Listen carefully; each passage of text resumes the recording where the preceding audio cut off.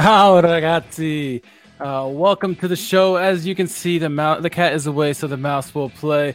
I'm your host tonight, Richard Carmen. Thank you for joining us once again. We're part of the World Football Index. I am not alone in this one. I'm going to bring in my guest right away here. Our guest says he's a television producer and he's author of the book Golazzo, The Football Italia Years. Please welcome to the show, Jonathan Grade. How are we doing, sir? I'm very well. How are you?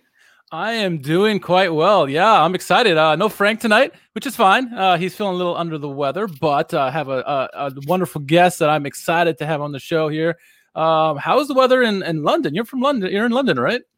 I am in London. The weather is classic December in London. Grey, cold, wet, really cold, and very dark. But we have been assured we're getting snow this week, so that'll be something to look forward to.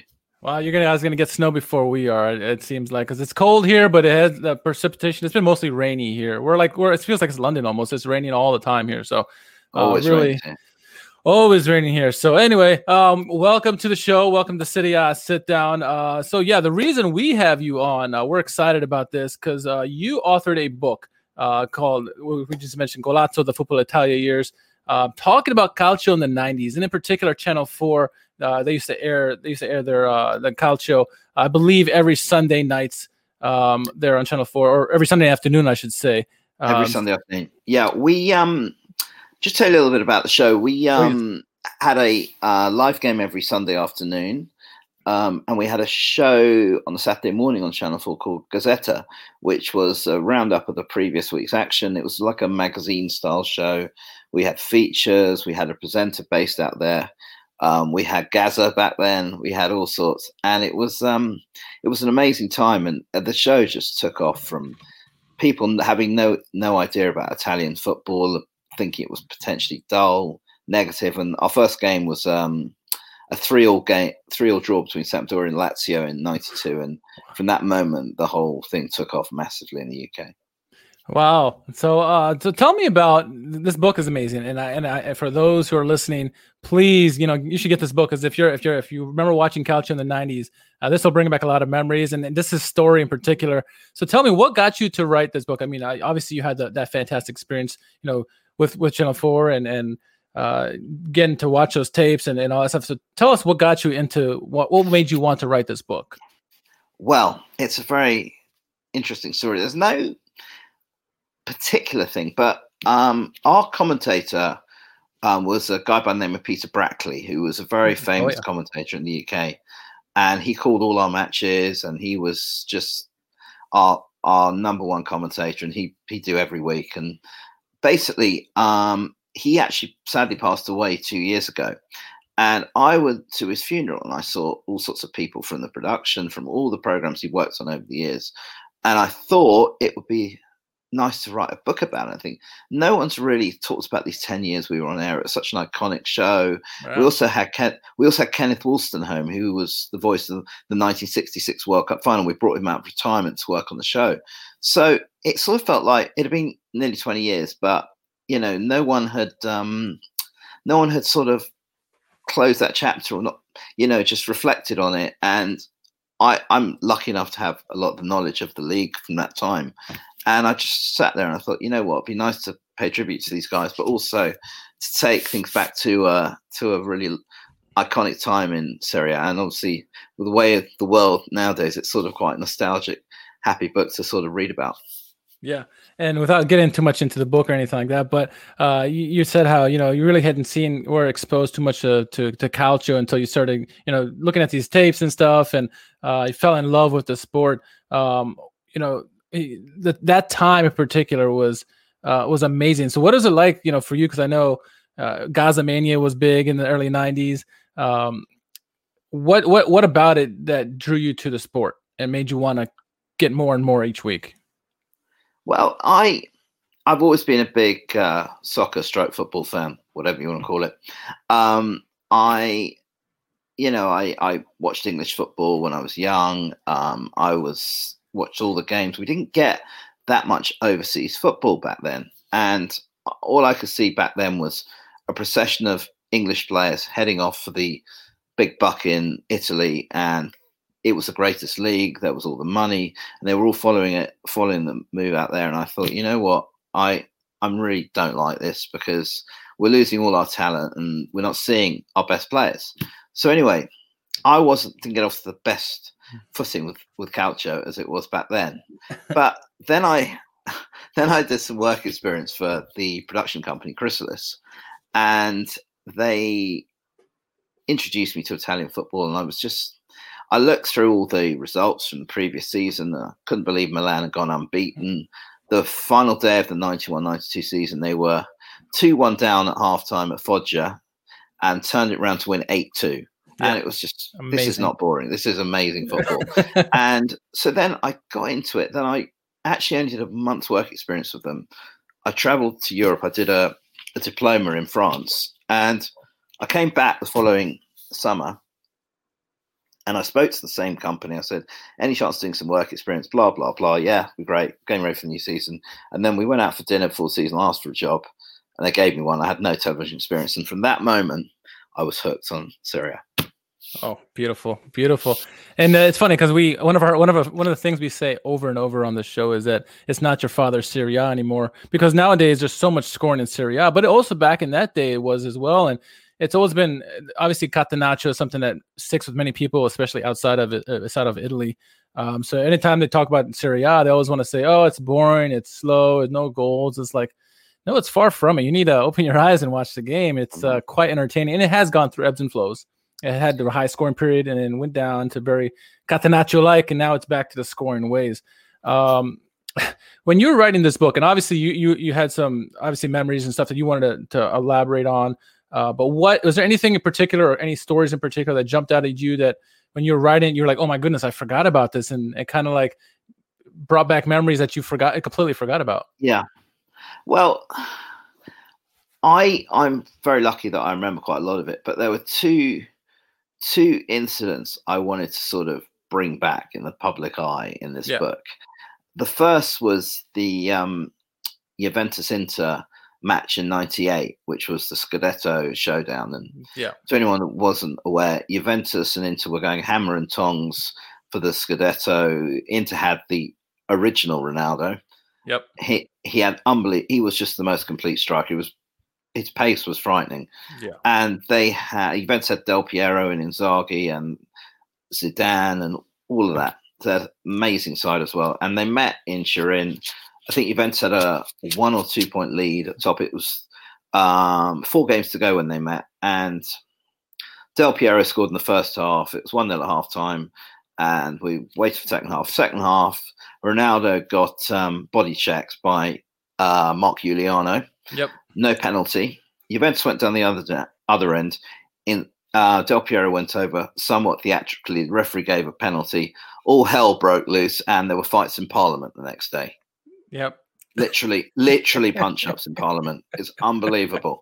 And that sort of was the prelude to what eventually would happen in Calciopoli with Juventus, that there was always a suspicion that, Juventus had favours, blah, blah, blah, blah. And actually that season, when you read about that season in the book, it's unbelievable, because that season, these incidents happened all in one season. Juventus played Udinese. Udinese nearly went a goal up. Oliver Bierhoff, I think it was, lobbed the keeper, was about 2 feet over the line. They said, no VAR, no goal. Yep. Juventus played Empoli away. 1-0 up. Empoli had a header over the line. Goal not given. Juventus played Lazio. Late on, handball, a crucial game. Lazio were on an unbelievable run. Handball from, I think it was Giuliano again, not given. And then the Inter carnage. I described it in the book as the most controversial 15 seconds in the history of Italian football. And I honestly can't think of anything that can come. The whole, it was almost like Inter had their suspicions about what went on, and it exploded in 15 seconds. And the Inter coach, Gigi Simoni, was sent off. I mean, it was absolute bedlam. Yeah, I remember that game in particular because we were actually in the summertime when coronavirus first started. We and Calcio wasn't around. We tried to stream some of the old games, and that was one of the games we tried to stream unsuccessfully, mind you. YouTube took it down, but we tried to watch that with the fans, and that game was just an iconic game, like as you mentioned, and tensions were super high. A lot was on the line, and obviously no VAR around and controversial calls. Things are going to get a little testy, So. But there's, like you mentioned, the 90s had so many teams. I mean, just work in that kind of era. You mentioned Milan having such that unbeaten run. They had great team early 90s and the middle 90s as well. Gaza coming over with Lazio. You had Sampdoria, who's really good. Obviously Juventus had some big name players like Baggio and Vialli. It was an amazing experience. I mean, amazing time to be watching those tapes. Because back then, like you said, the UK media had never seen this kind of stuff before, and to be able to cut it all together, your firsthand seeing all these highlights week in and week out. I mean, that's got to be amazing, experience for you. It was. I mean, on a live day, we'd obviously show up 2 or 3 hours before we were on air, and do the whole rehearsal and everything. And then we'd have our game, and then there was a program where we got all our other action from all the highlights of the other matches called Novantesimo Minuto, the 90th minute. It's an Italian show, and we recorded it off Rai TV, and basically it was a roundup. It's about half hour, 40 minutes, but it was 3 minutes of each match that had been played that day, and that's where we got all our footage from. And oh my god, it's just so much crazy stuff went on. It was mad. There was one incident in 2001 when Inter fans actually got into the San Siro a Vespa and threw it from the third tier down to the second tier. You think, how did that happen? Why would anyone want to get a Vespa into the San Siro to start? Why would you want to throw it over? And why would you want to throw it over? I mean, it is astonishing. Yeah, astonishing. It's the crowds back in the day were something special for sure, and with all those great teams, and you mentioned all these great teams, and Serie A during that time period, they had 13 European trophies, 6 world record transfers, 6 Ballon d'Or winners, iconic players from Asprilla to Zidane. I mean, you can name them; they were in that league. Before we get into the current Calcio, was there a particular team that you like more than any other? I mean, obviously there's some English players in the league that you were following very closely. Did you have a team that of any of the teams that you followed more than others, or was just pretty much you just enjoyed watching Calcio? Oh, the cat's out of the bag now, isn't it? Oh my lord! Yeah. I would have to say my favorite team to watch was that Juventus side under Marcello Lippi, which that first season he went to Italy. They hadn't won the league in a decade, and he transformed the club from top to bottom. And that side when they had up front, they had Vialli, Ravanelli, Baggio, and a certain young lad by the name of Del Piero. In fact, I've heard of him. Just to make you feel really old, 1994, 26 years ago, on this day, well, it is here, the 3rd of December, you may recall a certain game between Juventus and Fiorentina when Del Piero scored a volley. Yeah. With one of the last kicks of the game. That was 26 years ago today. Oh, my goodness. 26 years ago. And that goal launched his career. And he became, after that season, he's sort of gone from a youth team player to like a regular fixture in that side. And Juventus had Baggio, and they saw Del Piero as the heir apparent, and Baggio was offered an extended contract on half what he was on, wage-wise, and he said no. And they almost drove him out. And then he went to AC Milan, and the next year AC Milan won the league. But then after that point, Juventus won back-to-back under Lippi, back-to-back titles. And the year after that, Del Piero got that awful injury against Udinese, which ruled him out for almost a year, and they imploded. Wow. Yeah, that's some iconic teams, and that Juventus team was quite strong. obviously winning back-to-back titles like that. Such amount of talent on that team. It was just ridiculous. Unreal, really. So before we get into the Calcio, where can our followers find your book if they were interested in getting the book? Right, it's on Amazon. It's called Golazzo: The Football Italia Years. You just type in Golazzo and it comes up. It's it's on in English pounds for $9.99, and it's available in the Kindle store for $7.99, and it has gone on sale for the past 2 weeks, and it's doing well. But it's a very good Christmas present. I would concur to that, because I actually got a copy myself, and I'm enjoying the read. I can't wait to finish this book. It's such fun reading for sure. Definitely brings me back to that time period and watching and remembering some of that Calcio that I remember growing up with. So beautiful stuff there. And we'll get you a plug in before we get you off on the show later. But this is the Serie A sit down, so we're going to get to some of the more recent games. But I think we're going to start off with the Champions League games.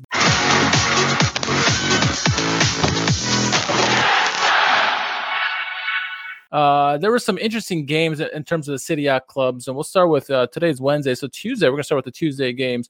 First, we're going to start with Inter Milan on the road at Mönchengladbach. That game was a sensational game, definitely a high-scoring one. Scoring started first in the 17th minute through Matteo Darmian, in the 17th, and then Plié got a goal in the 45th stoppage time in the first half. Romelu Lukaku would get a goal in the 64th minute and get a brace in the 73rd, and then Plié would get his brace in the 75th. Inter would hold on to win 3-2. That was a big result for Inter in that game. They've been struggling in the Champions League. There's no ifs, ands, or buts about it. Obviously, Gladbach had got their number earlier. They lost 2 games to Real Madrid. They were struggling. They needed this win, didn't they? Oh, God, 100%. I mean, Inter were teetering on the brink. That game last night, I saw it. I was working on it, and it was absolutely crazy. Inter started so well, and they had a great chance. I think Martinez had a chance to make it 2-0. Then Mönchengladbach came back into it, got level for half-time, as you said. And then at 3-1, it looked game over. And then they gave away a sloppy goal. Yeah. And then with about 5 minutes to go was a hugely contentious VAR moment when player had a shot from the edge of the box, which left Handanovic unsighted. And it transpired that the player in his line of vision, Embolo, I think it was, had basically flicked the ball. I mean, there was no way the keeper could see it. So the right decision was eventually made, but pre-VAR, Inter would have been out of Europe. And that could be a huge call in the context of the group, because that group is astonishing, because all 4 teams could go through and all 4 teams could still go out. And goes to, there's 1 week to go, one final match day. And I think Inter have got, it will come back to me, Shakhtar, San Siro. And it's Mönchengladbach and Real need a draw, but it's in Madrid, and I don't think anyone could call it, honestly. Yeah. It's certainly crazy, because Shakhtar's got 2 wins against Real Madrid now, and Gladbach's gotten wins. I mean, like you said, anybody can win it, and the chances are very, Inter needs to show up, because they've been very inconsistent this season. We'll get into them in the regular season as well, but they've been very inconsistent. Their team on paper probably should be one of the 2 best teams in this group. Now, obviously, the other team that should be one of the best teams, Real Madrid, they're also struggling as well. So really seeing Shakhtar doing well. Obviously, Gladbach is doing really well in the Champions League as opposed to the Bundesliga. So they had some work to do, and they made up for it, I think, in that game. Another team that needed to get a good result was Atalanta. They were our host team against Midtjylland. Midtjylland did get the goal scoring started early by Alexander Schultz in the 13th minute, and that's not a good sign for Atalanta. They've been struggling to keep goals out this season and been struggling to score goals, which is odd to say, because they've been such a offensive juggernaut in the last couple of years. But they did get a late one through Christian Romero. They get a 1-1 draw, and it ended up being a good result for them. Liverpool did their job that they had to do against Ajax, 1-0. So Atalanta are still very much in their hands. They got a big game against Ajax in the last match day. The winner takes all to get out of this group. What are the chances do you give Atalanta to get out of this group here now with just one game left against a pretty decent Ajax squad? I think they've got their work cut out. I'd love them to go through. I think they're an incredible story. I mean, what they've achieved on absolutely a minuscule budget compared to the top clubs in Europe is to get to the quarterfinals and then to be back in. And I think that is going to be a hard game. But Atalanta only need a draw. They don't have to win the game. So a draw will suffice for them. I think you can flip a coin, honestly. I think they're very strong away. I mean, they went to Liverpool and won. I mean, they're just they seem this year to be not have the consistency they had last year, but they seem capable of pulling off great victories when you don't expect it. No one expected them to win Liverpool. I know Liverpool were slightly weakened, but whatever team Liverpool puts out is a very strong side. Especially at home. Especially at home. And I think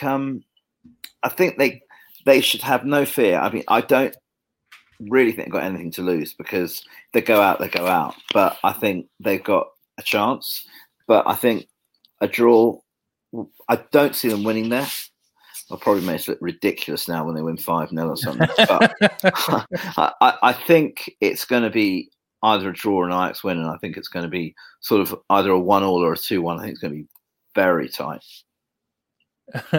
Yeah, I agree with you. I think it's going to be tight. It's going to be difficult to get a win, but like you said, they're very capable of pulling a 5-0 victory out of their pocket. The inconsistency that they've had this year, at least last year they would score goals. They would give up occasional goal, but they could at times, especially towards the end of the season, they found ways to really lock down defensively and keep teams out. Became very defensively stout towards the end of the season, but this year they can't stop anybody. They can barely score. It's been very inconsistent at times. At times you see the flashes of the brilliance, and then it goes back to being inconsistent. The other blue and black team in the league has the same issues. They're very talented as well. They're having their problems, but good points for Atalanta. They're still in the fight. Like I said, with one match to go, you couldn't ask for more. A draw gets them through. They don't have to win. So things are looking good for them. A team with a manager who's probably arguably having the manager of the season so far. Excuse me, I'm talking about Simone Inzaghi and his Lazio squad. They obviously they had the shock win of the first match day against Dortmund, or second match day, whatever. It was the first time they played. They won 3-1, and so many wondered, with them doing so well, how would they do against Dortmund again? Dortmund did get the goal scoring started early in the first half. 44th minute, Rafael Guerrero makes a 1-0. But Lazio would get a tie it up in the 67th minute through a penalty. Immobile would convert it as he always does. 1-1, Lazio get the draw on that one. The job that Simone Inzaghi has been doing, not many people gave them a chance, Lazio, to get out of their group. And right now they're sitting very pretty. I don't know if they've guaranteed the progression to the knockout stage with that draw, but they're in a great place right now. They're doing what they're decent in the league. They're doing really well in Champions League. I mean, Simone Inzaghi, with what he's had to go through with the COVID cases and injuries and everything, and the team still producing on game day, it's been a magical job by him so far. He's done phenomenally well. I mean, you just look. I mean, before this season, he's come pretty close to getting a league title. I mean, they've been phenomenal. Regarding tonight's game, that was a phenomenal result for them because it now means they just need a draw at home to Bruges, which will get them through. I don't think many people thought they'd get anything in Dortmund, and they are so strong at home. So to pick up 4 points from those two games is quite an effort by them. Yeah. No, absolutely brilliant by them. And then a team that, to round out the Champions League teams, I should say, Juventus, they've been struggling over the last few games, especially the last game against Ferencváros, where everyone thought they were going to steamroll them at home, and they did not. They eked out a 2-1 victory. This time they would go against one of the better Ukrainian teams in Dynamo Kiev. But this time, unlike last game, they found their goal-scoring ways. Federico Chiesa opened the scoring in the 21st minute. Cristiano Ronaldo scores, as he always does, in the 57th minute. And then Alvaro Morata, who's been hot lately, he scored in the 66th minute. Juventus take all 3 points. Looks like it. Well, them and Barcelona were always going to be the favorites in that group, and they found ways, both of them, to progress to the next stage. Are you convinced that this game was just a one-off, or was this Juventus finally starting to turn the corner in terms of their goal-scoring ways and trying to be more attractive? Because they've been very inconsistent. I cannot decide how the season's going to go for Juventus. They're like Jekyll and Hyde. They're unbelievable. I mean, they struggled against Benevento. Juventus in past years would win in Benevento. They beat Verona at home comfortably, and they'd win at Crotone.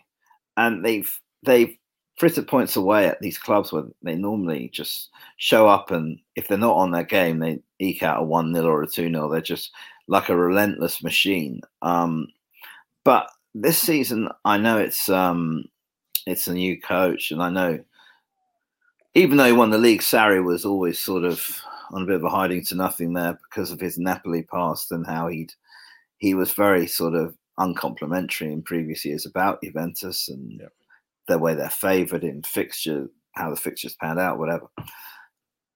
I just don't know what's going to happen with Juventus this year. Pirlo needs time. Obviously, they can't. Yeah.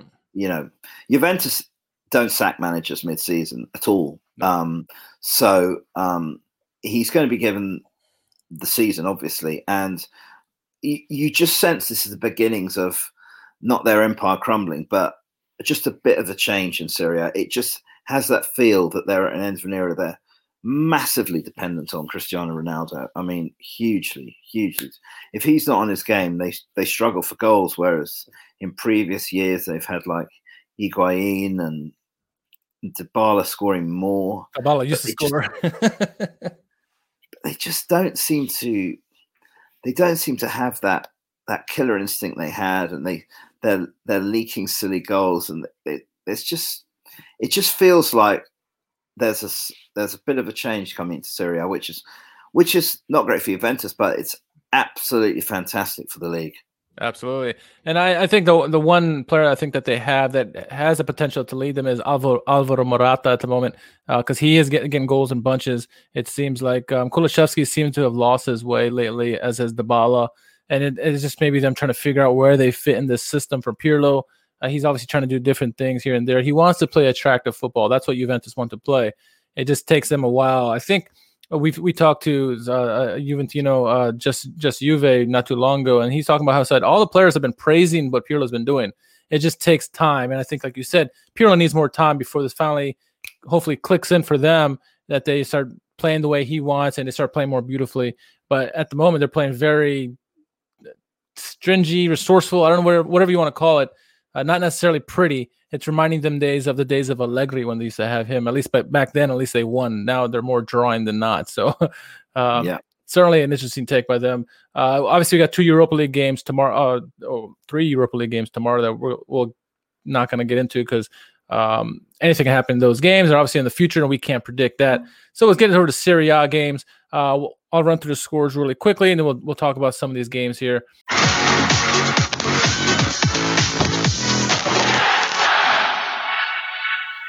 The game started off with a big game, Sassuolo hosting Inter. Sassuolo obviously been one of the hot teams when talked about teams this Serie A season, seeing how they would match up against Inter, who have been very inconsistent. Well, as nobody guessed, Inter won the game 3-0. We got goals in the 4th minute by Alexis Sanchez, an own goal in the 14th minute by Kirichez, and then rounding out the goal scoring in the 60th minute, Gagliardini.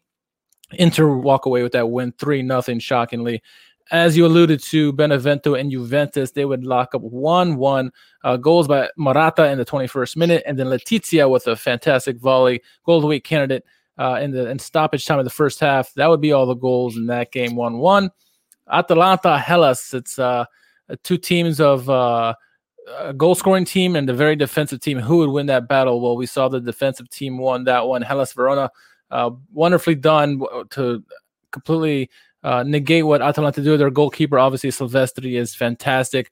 Goals by Veloso, a penalty in the 62nd minute. And then Zaccagni with a goal of the week candidate in the 83rd minute. 2-0 victory there. Udinese with one of the shock score lines of the weekend. 3-1 victory over Lazio. Goal scoring started for them in the 18th minute. Arcian in the 18th minute. And then Posuto in stoppage time of the first half would make it 2-0. Forestieri would get a goal of the week candidate in the 71st minute, and then Immobile would get a goal back for the host in the 74th, but it would be not enough. 3-1 there. Bologna against Crotone, the lone goal in that matchup would be a goal of the week candidate in 45th minute in stoppage time by Soriano. Bologna win that game. Entertaining game despite the low-scoring scoreline. Moving on to Milan hosting Fiorentina. 2-0 victory for Milan, and that one goals by Romagnoli and Frank Kessie. Cagliari Spezia, a very entertaining game. And Spezia, I don't know if you got to see this game or saw highlights of it, but Spezia with their blue jerseys. I don't know about you, but I like those jerseys a lot. What'd you make of him? Unfortunately, I couldn't see Cagliari Spezia amongst all the games I saw last week. But are they as nice as this blue? Yes, it was quite nice. They were very nice jerseys. I was surprised that they came out with those jerseys. It was very beautifully done. Have a look. Have a look online. Definitely have a look at that. It was very nicely done by Spezia, but maybe they helped them with some of the goal scoring. That game ended 2-2, goals in the 36th minute by Gyasi, a goal of the week candidate, a wonderfully assist, slaloming through all the players and then sliding it over to Gyasi. That was done by oh my God. Bastoni, excuse me. I forgot to slip my mind there. João Pedro will get a goal in the 52nd. Pavoletti with a goal of the week candidate. Back heel flick 58th. And then in stoppage time, Zola would get a penalty 2-2 that game. One of the games of the weekend we thought was going to be one of the games of the weekend. Napoli hosting Roma. 4-0 victory. Obviously, this weekend was a difficult weekend for many Calcio fans and football fans all around the world with the passing of Diego Maradona. Every team paid their tribute to Maradona. Both before the game and also in the 10th minute with a stoppage and clapping and saluting for Maradona. But we all wanted to see what Napoli would do. They came out with their beautiful striped jerseys. Really, really well done by them. Very classy by them. And, of course, leave it to Insigne, the captain, the Napolitano, to get the goal scoring started. The 31st minute did a nice tribute to Maradona after his goal. Fabian Ruiz would make it 2-0 in 64th. Mertens in the 81st minute, and then another goal of the week candidate, Politano, in the 86th. 4-0 thumping by Napoli. Emphatic statement in that game.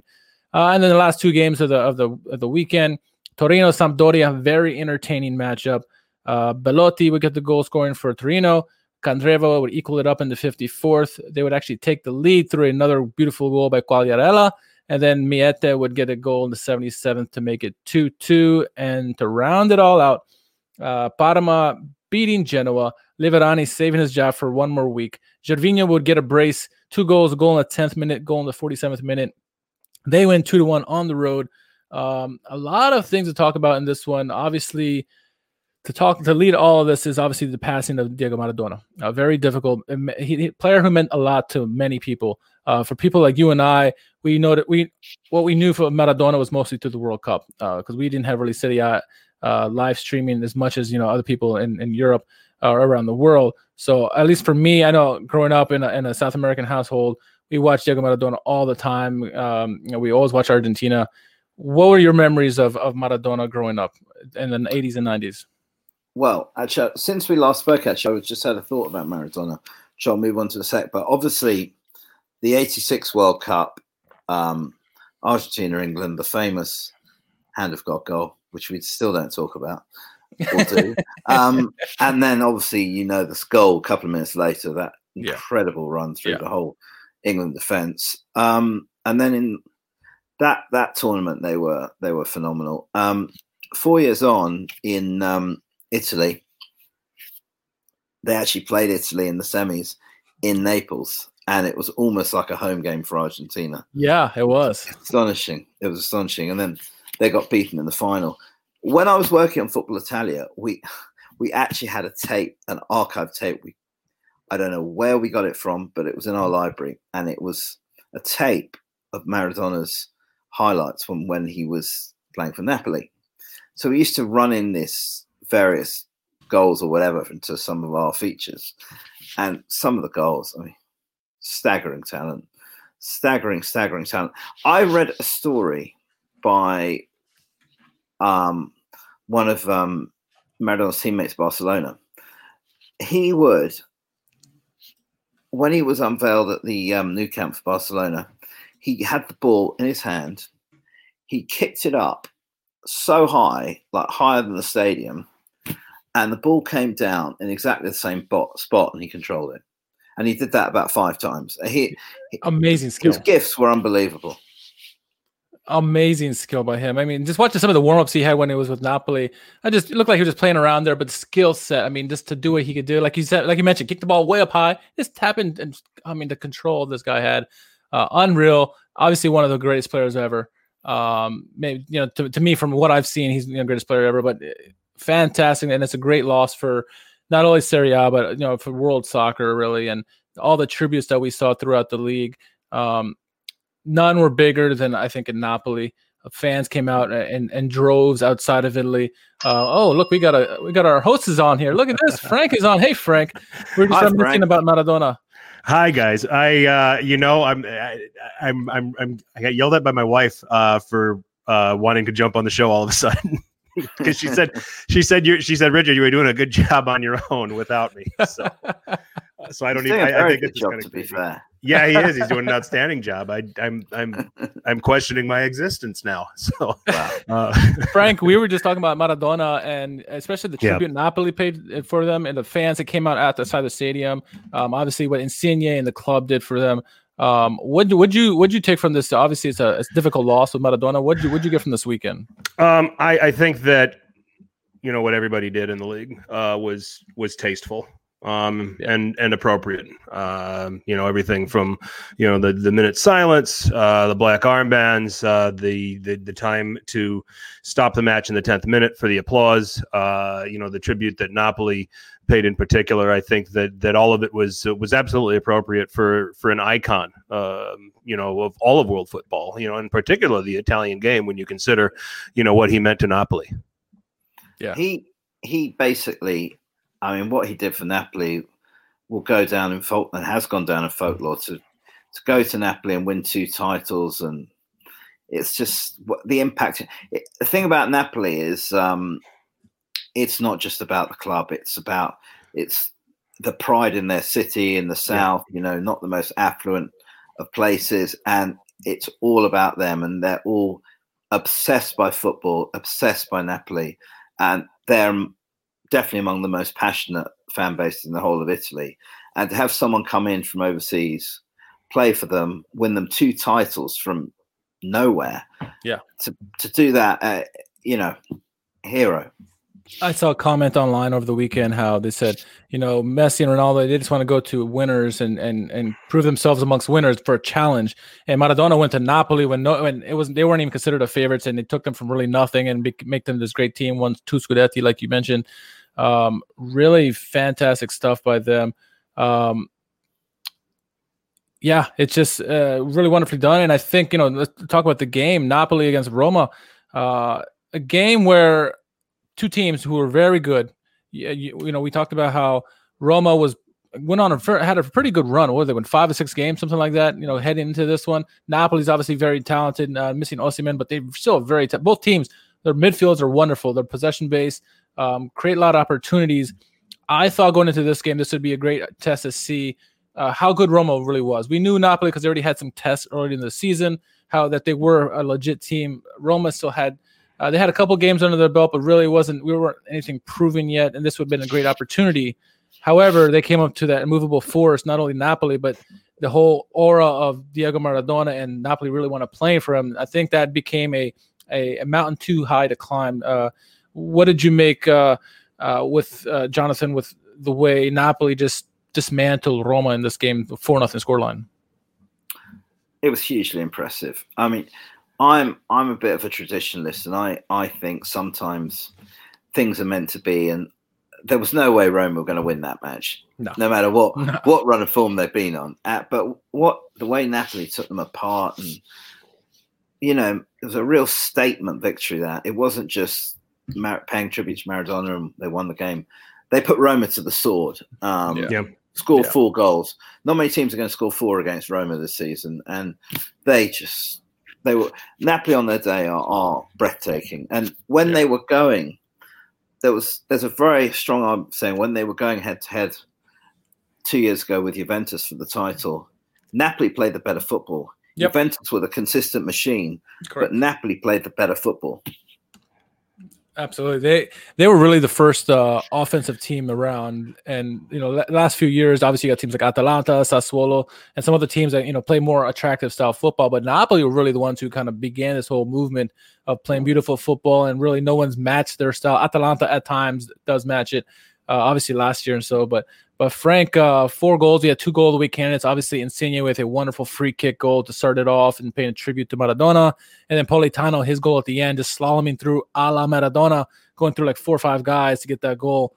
It wasn't just one person. It was a team effort in this one. They obviously all were playing for number 10, and it showed in their game. When even if they don't have all their best players, they're still hard to beat. I think the occasion, to kind of piggyback what John said, the occasion was going to be too big for Roma because of what Maradona meant to Napoli, and Napoli owed, what's the best way to pay respect to an icon of your club?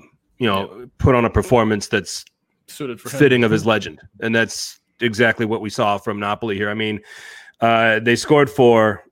There's, I think, and I'm trying to remember the chances exactly, there's at least 2 or 3 that they should have scored and didn't. And this could have been worse. Yeah. So 4-0 flattered Roma. And then I think that, in the background, I thought that Napoli had the advantage in this going in with, both of them having to play 3 days before in the Europa League, but Napoli having the comfort of being able to play at home against Rijeka, being able to rotate and rest some players, where Roma had to travel to Romania to play Cluj, and now all of a sudden you pack your bags. Now you got to go to Napoli and play, in the Derby della Sud. And by the way, you get to play them, right after Maradona died. So good luck to you. I thought that, Roma's begging to be tagged. And John, you're right. Roma will not give up 4 goals often this season, but they'll also, not have a makeshift back 3 where they're asking Brian Cristante to deputize as part of a back 3. Where they're going to have guys like Smalling, available, where he's obviously a little bit more of an enforcer. And I'm not saying his presence would not have mattered in this game. I think Napoli was convincing enough that you could have put Nesta back there, and it was going to be a problem. It was just a convincing performance from Napoli. There's not much more you need to say than that. Yeah. So talk about another game that I thought was big. Inter. Let's go back to the Inter Sassuolo matchup. That game, where it was, everyone wanted to see, because obviously Sassuolo have been playing beautiful football this year so far. Inter have been very inconsistent, so most people thought that Sassuolo had a very good chance of winning this game. If nothing else, it had been a draw. What we saw was a very opportunistic Inter side, John. Despite their inconsistencies this season, despite all their fans calling for Conte's head this season, a little prematurely. Oh, by the way, they're up there in the table, not too far behind Milan. They found a way to get 3 goals in this game. They figured it out in this one. It was a game that they needed to show up, and they showed up. Yeah, I mean, I honestly don't know what to read into Inter this year. I mean, Sassuolo started so well. It's bizarre, but Inter can do that. They've got so much talent in their squad. I mean, they've got so much firepower. Lukaku looks like a man possessed this season. And Inter are just, if I was an Inter fan, I'd be so frustrated, because the game against Torino was sort of a microcosm of their season.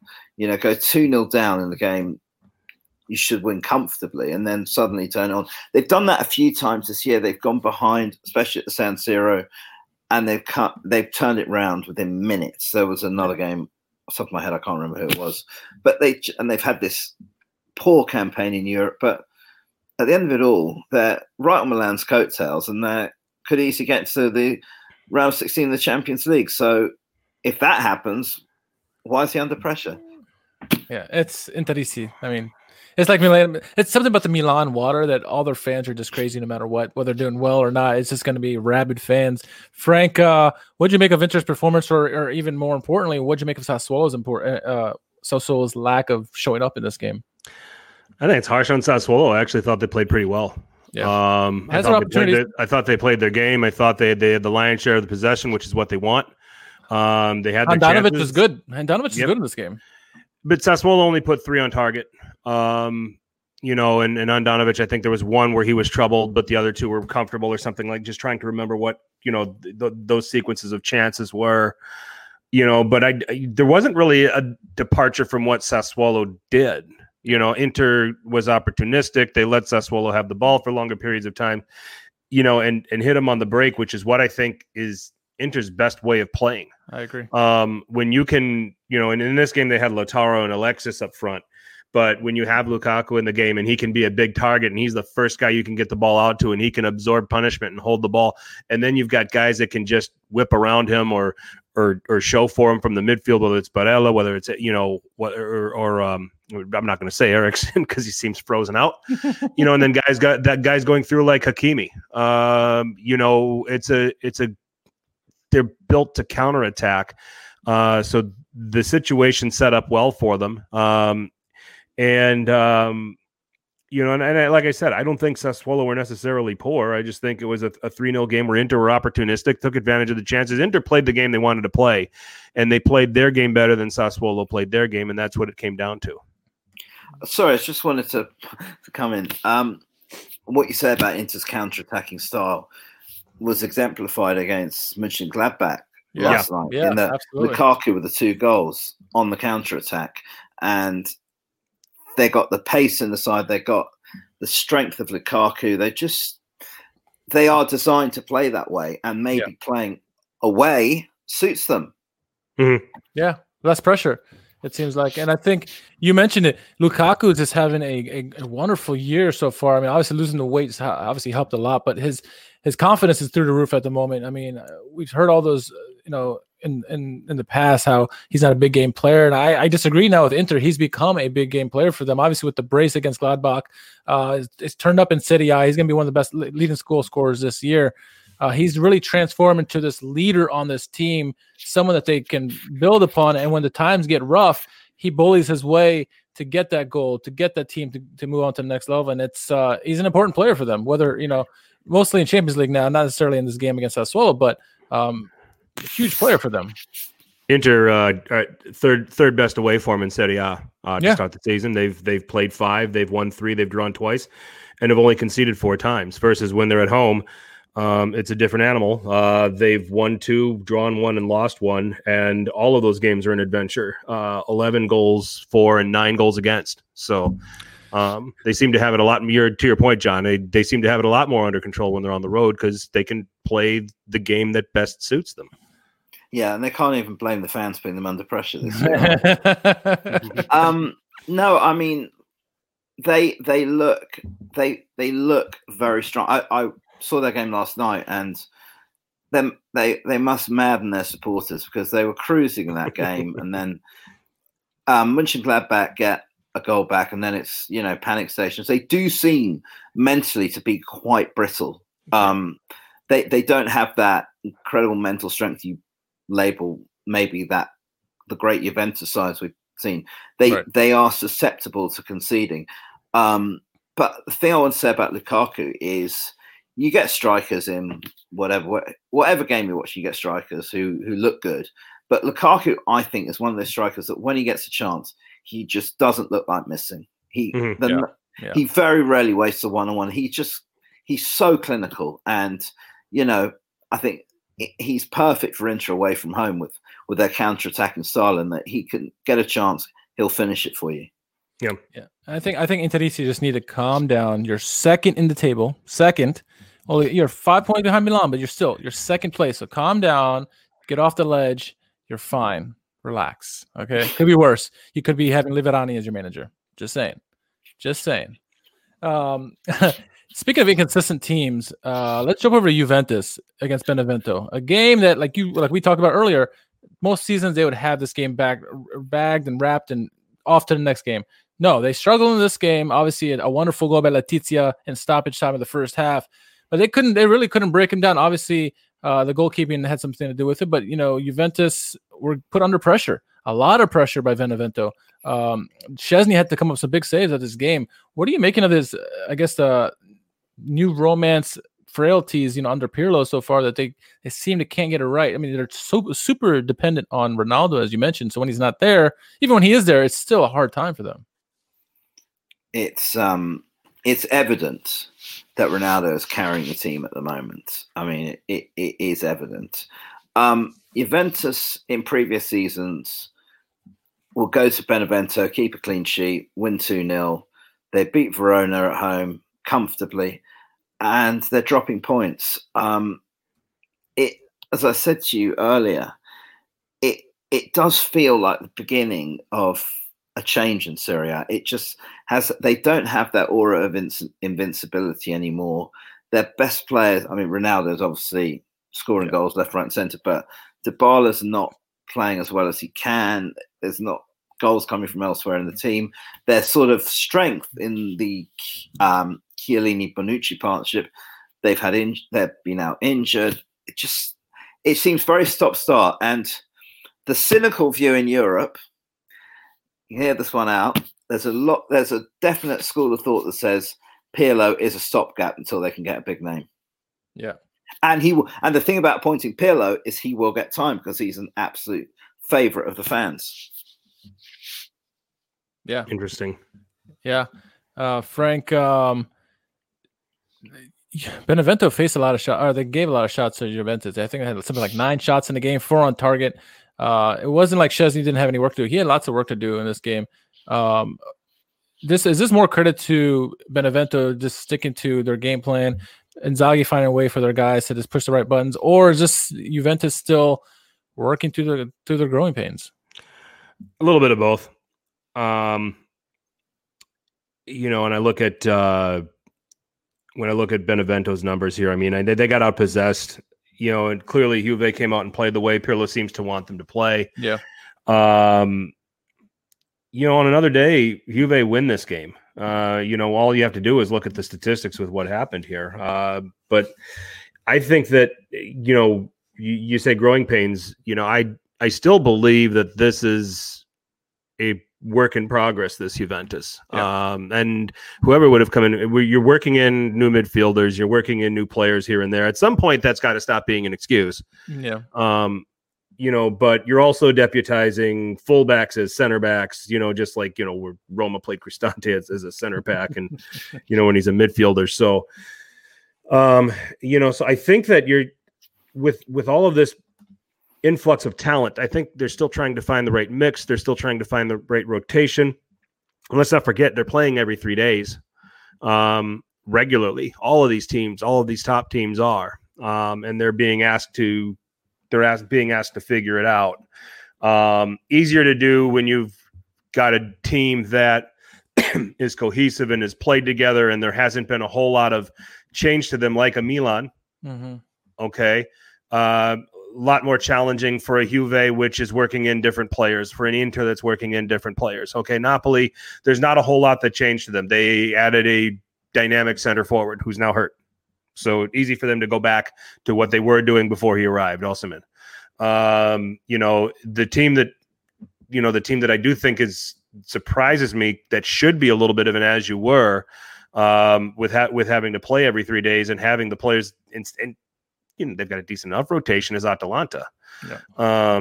You would think that having to play this hectic schedule would suit them because there's not so many players that they would have had to have worked in. Yeah, they've got Romero playing in back.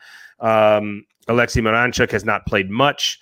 They're working in some guys in the midfield where they're having some issues, but there's not too much of a departure. So that one's maybe an outlier from where my thoughts are on this. And I think that, the rigors of trying to get off to the right start in league and then also trying to qualify in the Champions League and get on to the next stage while working in a whole bunch of new players, that's a whole set of challenges. And that's a lot to ask a first-time manager at a high level. Yeah, I agree about that. It's a difficult task for anyone, especially a first-time manager like you said with Andrea Pirlo. Any closing thoughts on Juventus, Jonathan, before we talk about our last topic of Calcio here? Yeah, I mean, I was going to say, I think things are going to change in the new year. I think when Champions League after next week, when that stops, then they will get more breaks. And I think that's going to be interesting when we're in that stage as to how Juventus perform on a weekly basis. They've got a huge game coming up at the weekend in the derby with Torino. I mean, a huge game. Yep. And they can't drop points in that one, but they have been dropping points at home, which is very un-Juventus-like. So that's no matter what the story is, Juventus-Torino is always a huge occasion, even with no fans. So I think they've really got to send a message this weekend, this Saturday, that they are very much in with a shout this year, and they're not going away. Yeah, I think once the game starts slowing up and you go back to once a week, or whatever, the two teams are going to benefit the most, I think, are Juventus and Inter. We know Conte is an excellent manager when he has a week to prepare for a matchup, and these short rests are very hard for him. And obviously, the team is inconsistent that's what happens. I think you're going to see this final group game between Barcelona and Juventus as pretty much a glorified training session between a bunch of youth. There's no way Messi and Ronaldo will be going out there when they finish first, they finish second. It's been proven in recent years. Yeah. You can get a better draw finishing second sometimes than finishing top of the group. I think it's just a routine match, and they're both through, and there's no way the big players will be risked. It's not going to be a Messi against Ronaldo next week. No, I don't think so. The last team I want to talk about is obviously the resurgence of Milan. They're in first place. They now have a 5-point lead, 2-0 win against Fiorentina. They had 2 penalties in this game, one converted by Kessié, the other one not converted. I think it was the first penalty, well, obviously legit. I thought the second one was little 50-50 on that one, and I think it was deserved, saved in that one. Dragowski did a great to anticipate it. I have always been not a fan of the slow run-ups to the kicks. But I think Milan, what we've seen is that they're finding ways to win no matter what, whether they have their best player, Zlatan, or they don't. They're not as dependent on him as they were maybe at the beginning of this run. They're got a lot of contributions. Salamakers is really showing up. Obviously, they're still led by Kjaer. Romagnoli had one of his best games in a long time. The team is really playing well right now, and they're looking like a team that could possibly challenge for the Scudetto. It's still early, but right now they got a 5-point lead.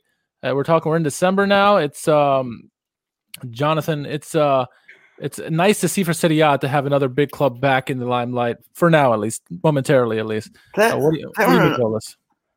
They're on an unbelievable run. It's 24 matches, is it? Yeah. It's sort of heading back towards Fabio Capello. Exactly. But they've got an advantage. They've not got. I mean, they're in the Europa League, aren't they? Europa League, yeah. Yeah. So, that's obviously European football, but it's not where they want to be in Europe. Right. So they've got a really good shout this year. The thing about Milan is in recent years, they haven't reacted, in my opinion, so well to setbacks. And this year they've been up against it. They've had Ibrahimovic out with COVID.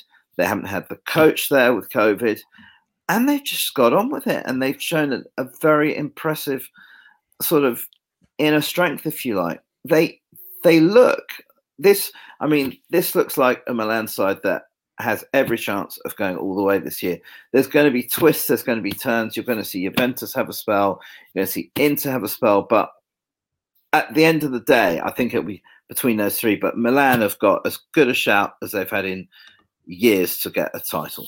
Frank, we were just on the Calcio Connection pod, and we talked about how teams that have these long unbeaten runs when they lose, and at that point they had lost to Lille 3-0, that often sends up another reaction of consecutive losses after that. Milan, they bounced back after that and continued winning again. They found their undefeated form again in Serie A, and then they went back to Lille and got a draw on that one. The mental toughness is there, Frank. It seems like in the past when they would have lost like they did, they would continue losing on. Then now they found that strength to kind of figure a way to win, to continue winning, even if they don't have Zlatan.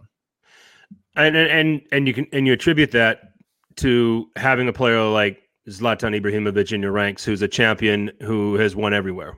You attribute that to Simon Kjaer, who is a veteran presence in that dressing room. Okay. And I think, and you're seeing now these younger players growing up too. Romagnoli is a veteran. Gianluigi Donnarumma, as young as he is, he's a veteran. He's been 200 in goal appearances. for Milan. My goodness. Yeah, since he was 16 years old. It's astonishing. So you're starting to see these guys come of age. You're starting to see Frank Kessie. Has he been outplayed yet in midfield? In any of these games, and what he means and the role that he's taken on. So I think a lot of that has happened too. You're starting to see these players start to learn from these experiences and learn from these mistakes. After a 3-0 loss to Lille, if this would have been the Milan of 2 years ago, yeah, you would have seen a run of about 5 or 6 disappointing results after that. You just didn't have, the mentality or the veteran presence in that dressing room. You didn't have that guy that you could look at that would look at everybody and say, hey, we're going to be fine. Let's write this one off. Let's get on to the next game, because the next opponent isn't going to feel sorry for us. So there's a mental strength to this Milan team.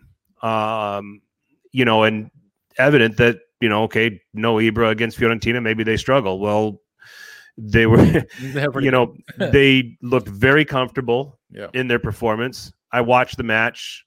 Fiorentina didn't look that dangerous. They had moments, but nothing Vlahovic had a good shot, and that was about it. Really. Yeah. They had moments, but it was just like, and so it astonishes you to an extent to see this Milan team start to come of age, and it's the combination of that veteran presence to just kind of hold these young players' hands a little bit, and now the young players have figured that out, and they're out there doing it themselves, and now they're becoming leaders, within their roles. Jonathan, I don't think with obviously the work that Zlatan and Chiara are doing with their mentoring, I don't think Pioli nor Lord Bonera are getting enough credit for what they've been doing with the team, especially Pioli. Obviously in the past we've seen what he's done with other teams, and it's been a struggle. He's been a mid-table coach. Since he's been with Milan, he seems to have found it, especially when the whole rumor started about possibly him leaving, Rania coming in. Ever since then, I mean, it's taken to another level, and his coaching, his managing has been excellent. I think it's not enough credit's been going to him through this long run for him. I think this Milan run has sort of, because it's gone over since lockdown and since the leagues was suspended last year, it's sort of been spread over that time, and it's not like it's all happened this year. And I think it's sort of, they've almost gone under the radar in a way, and they're up there. People haven't necessarily seen the results they've been getting, and the resurgence, when you look at the stats, is unbelievable from years gone by. I mean, they've gone from a side that has been, in a way, similar to Inter, maddeningly inconsistent. I mean, like you saw in the derby last year, they were 2-0 up at half time and lost 4-2. Yeah. That the mental strength, they're streets away from that now. Yeah. That Milan side of last year is not the Milan side of this year. No. They're very well drilled. They're very organized. They got a great work ethic. They're a team, and they just seem to have a steely resolve about them. Yeah, and I think what we've seen is this is a very young team as well. They may not win this year, but they're built for a long-term success.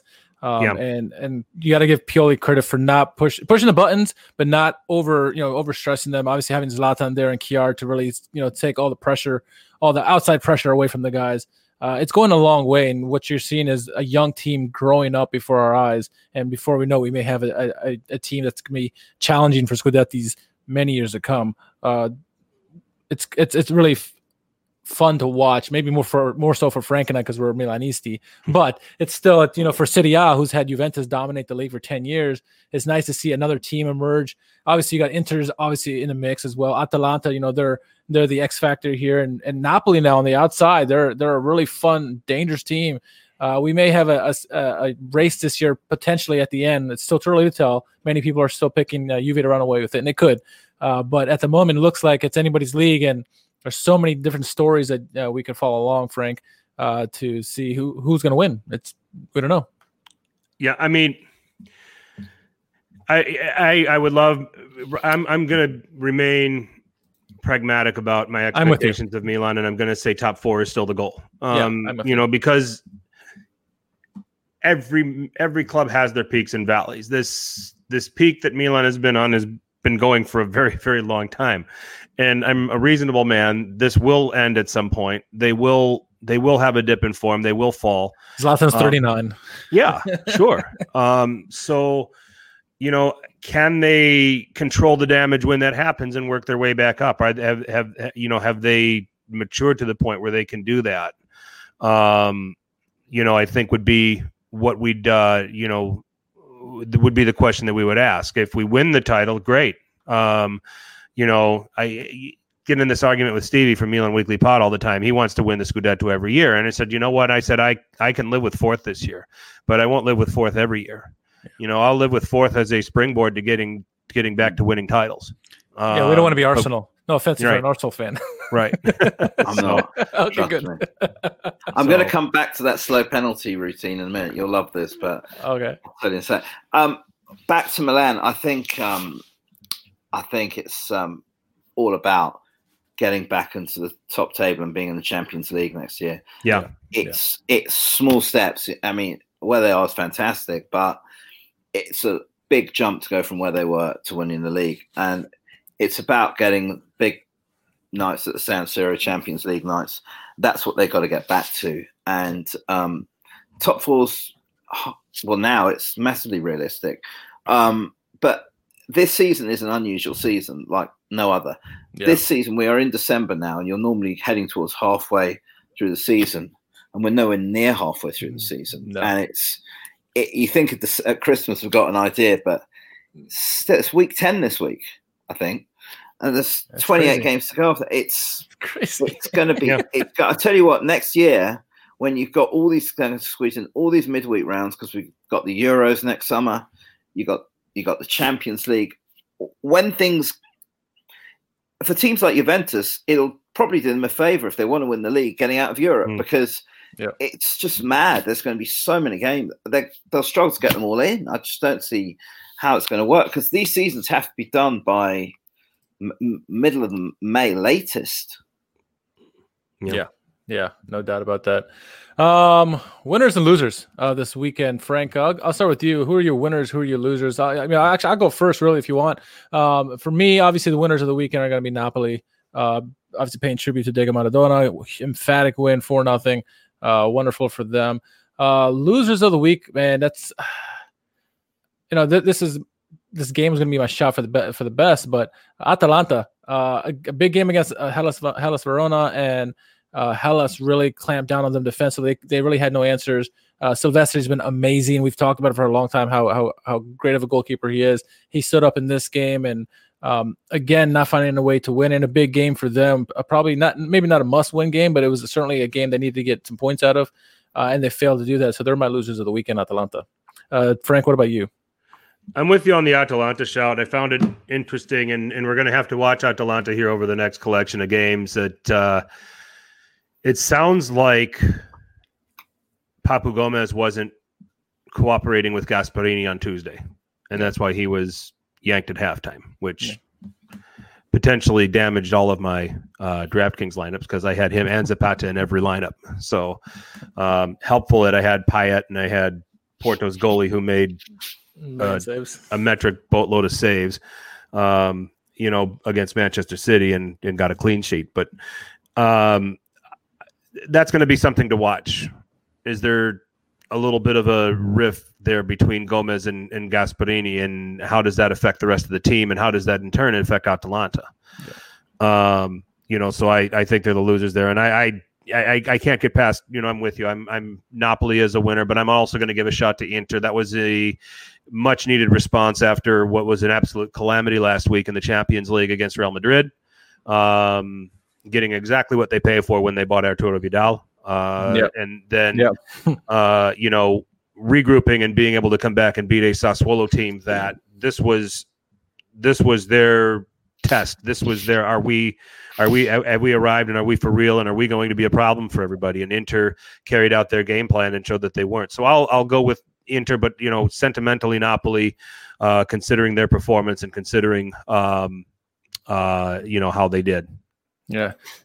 John, if you had to pick winners and losers of this weekend, who would you pick? Well, I've obviously got to pick someone different now I've got to think of someone else. Yeah. I don't. Any other week, I try and think of someone else but Napoli. But the whole motion of it, and they're obviously the winners of the week. But the only sad thing really was that there were no fans there to pay tribute, because it would have been the Derby of the South, packed stadium. Yeah, that's the real shame of all this. The losers this week, I am going to go for Lazio, and it brings me on to another point which I would love to make, if that's all right. Please do. And that is teams that are struggling for league form that are dominating Europe. Yeah. Lazio, Juventus, Barcelona. Barcelona mid-table, and they won 5 out of 5. There's teams that are having a very stuttering time of it in their domestic leagues, but in Europe they're flying. And Juventus and Lazio are 2 cases in point. They've to get 4 points against Dortmund there, and Haaland scoring goals left, right, and centre. They've really all but there in the knockout stages, and it's really interesting that there are these teams that seem to be struggling domestically but cruising in Europe. Yeah, and another team is Gladbach in Germany. They're like 7th in the table right now, but they're leading their group.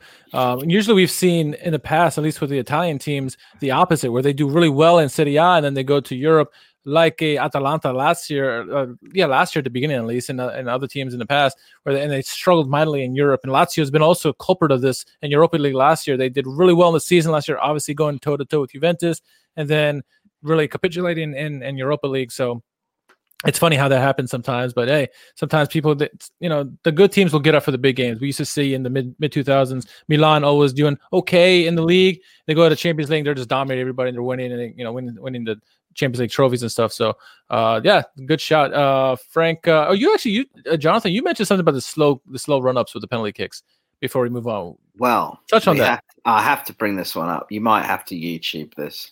For my sins, I have a family curse inflicted upon me, which is to follow Charlton Athletic. And obviously we had a routine 1-0 home defeat tonight, which is fairly standard. But we had a player playing for us called Lyle Taylor, who had the most unbelievable penalty routine. He literally would start on the edge of the box and literally trot. Someone is ball and just place it in the corner. Oh. And just look him up. Just look up Lyle Taylor, Lyle. I'm looking at this now. Penalty. It's phenomenal. Anyway, he played for us for Charlton, and you'll see when you look at it what his routine's like. It's phenomenal. Well, Frank's looking at that. We usually pick our top 5 goals of the week, and as a guest, we'll give you time. We're going to go first to hear ours, and you don't have to pick a top 5. You can pick your favorite goal of the weekend. I'll go first, Frank, if you don't mind. My top 5. First, my honorable mention is going to be Quagliarella with his volley. I thought it was a nice goal by him. Coming in at number 5, Pavoletti with his nice back heel flick in the loss in his game. Coming number 4, Forestieri for Udinese. Nice volley. Nice to get the nice control off the chest and then volleying off of that. Short side on the keeper. Number 3 is actually going to be Giassi's goal. It was actually Bastoni doing a nice slalom run on the left-hand side, going past all like 3 or 4 defenders, and then finally crossing it into Giassi. So more for the assist in that one. Number 2, Insigne's free kick. Wonderful free kick. I mean, what more can you say? It's a beautiful shot, only to be outdone by another Maradona-esque type goal. I'm giving number 1 to Matteo Politano. Just a wonderful goal, beating 5 players, including the goalkeeper in that one. That was my number 1 goal of the week. Frank, what is your top 5? Do you have a top 5? I have a 1, Okay. and I have Insigne's free kick, Okay. and going and getting the Maradona jersey. I think that captures the whole weekend, and I think that's the symbol that we should be left with from this past weekend in Serie A. Absolutely. And that's a very disrespectful penalty, by the way. It's unreal, Lyle isn't it? Taylor. It's unreal. Every single one, though. Who's the Irish UFC time. fighter? Who's the Irish UFC fighter again? What's his name? McGregor? Conor McGregor. All he needs to do is walk like McGregor, the strut that he does after he wins. So if he does that, walking up to a ball in a penalty.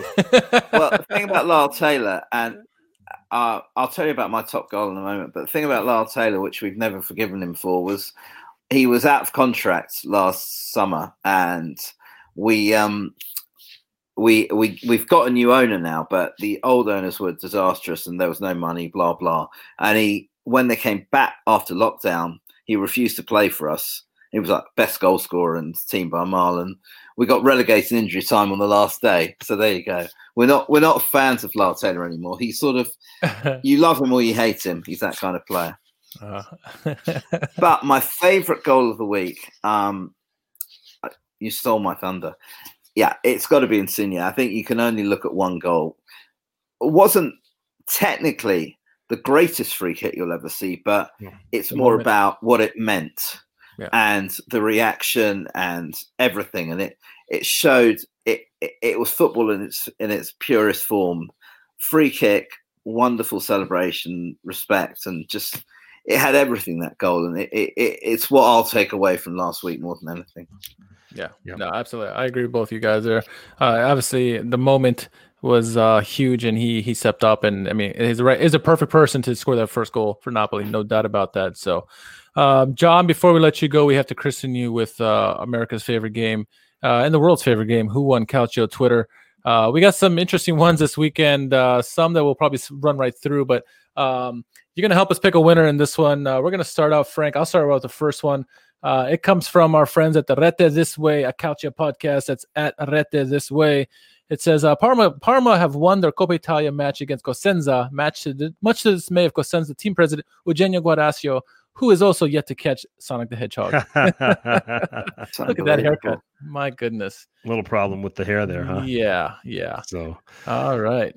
Your buddy Dave is the next one. Yeah, is Dave going to go back-to-back at Forza Inter Haiti? Bobby Gaggs owed us a good performance today after his nightmare miss last time we played Sassuolo, but outside of the boot bottom corner finish, sheesh, that was filthy. I just for calling him Bobby Gaggs, I had no idea that was going on in reference to Roberto Gagliardini.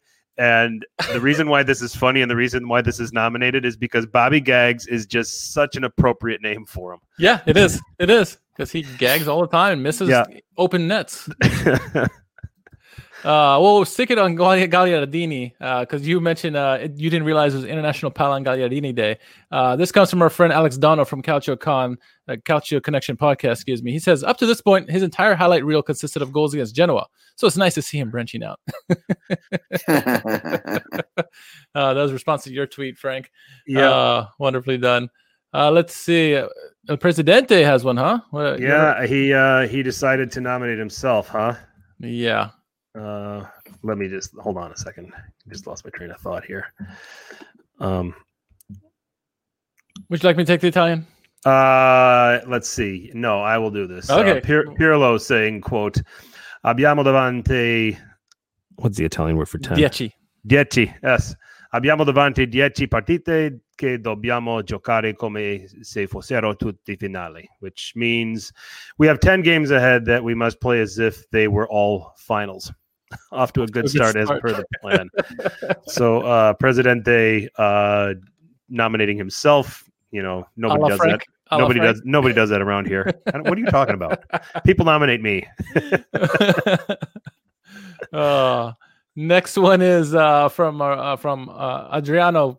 Point us in the right direction here to Kareem. It's at football_Kareem. He says Andrea Pirlo without Ronaldo. It looks like Agnelli. It's a mix of Agnelli and him.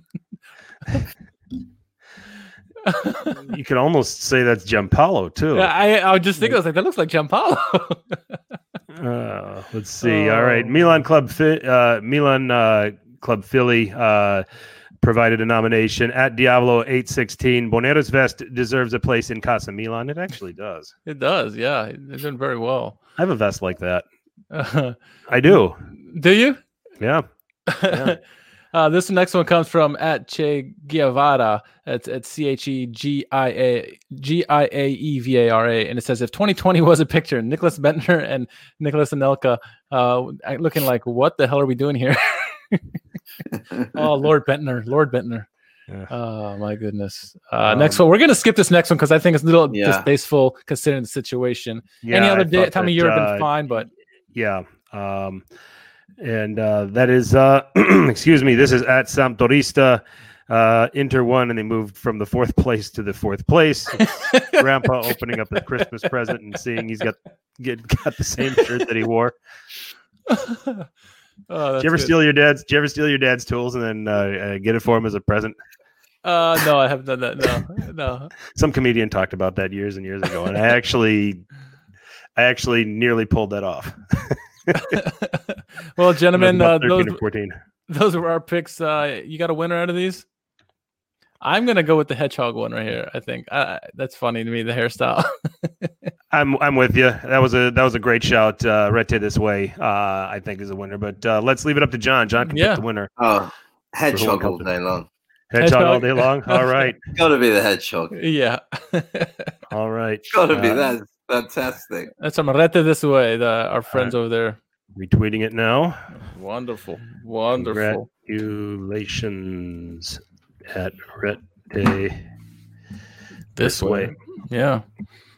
Well, Frank, you're back. Do you want to do our wonderful closing and sign off our guests, or would you like me to do it? You've been rocking it. Close us out, man. All right. Well, first of all, thank you, Jonathan Grade, for joining us tonight, talking about your book. Please, again, tell us about the title of the book, where they can find it, when our listeners and followers can find you. It's called Golazzo, The Football Italia Years. It's on Amazon. It's on Kindle Store. It's a very good Christmas present. I heartily recommend it, even though I'm very unbiased in these matters. But yeah, get it on Amazon or Kindle Store. It's £9.99 on Amazon, $7.99 the Kindle Store, which is probably something very similar in dollars. And it's a nostalgic trip down memory lane. That's the best way I can describe it. Any fan of Italian football in the 90s will be all over it. Beautifully welcome. Well, thank you very much. That's beautiful. Like I said, I got my book. I'm in the middle of reading it. I'm enjoying it. Please go out there and give that a read. It's excellent stuff. You'll not be disappointed with that. Frank, your turn to plug away. I'm at FTC_21. I gotta get used to this camera reflection on Twitter. And I will again be on Man of the Match with Alex Donald on Friday at 2:00 Eastern to talk about all things Serie A with Alex on Onside Radio. That is at Onside Radio. So check all that out. About 15 minutes. But Alex does great work down there on the Miami sports scene and does great work as well with Jerry over there at Calcio Connection. Beautifully well, very, very well done. Definitely give it a listen. It's definitely a good listen for sure, and it's a nice short take with you and Alex. We're always hooking up a Calcio Connection now. We just might as well just merge the pods here eventually. As always, you can follow me at R_KHARMAN everywhere here, YouTube, Instagram, Twitter, whatever. But please make sure you follow the podcast on here. If you're on YouTube, make sure you follow, leave comments. You can follow us on SoundCloud, anywhere that streams music, Apple Podcasts, you name it, iHeartRadio, we are there. Follow us on Instagram and Twitter at Serie A Sit Down. And as always, make sure you tell your paisans about us. Ciao.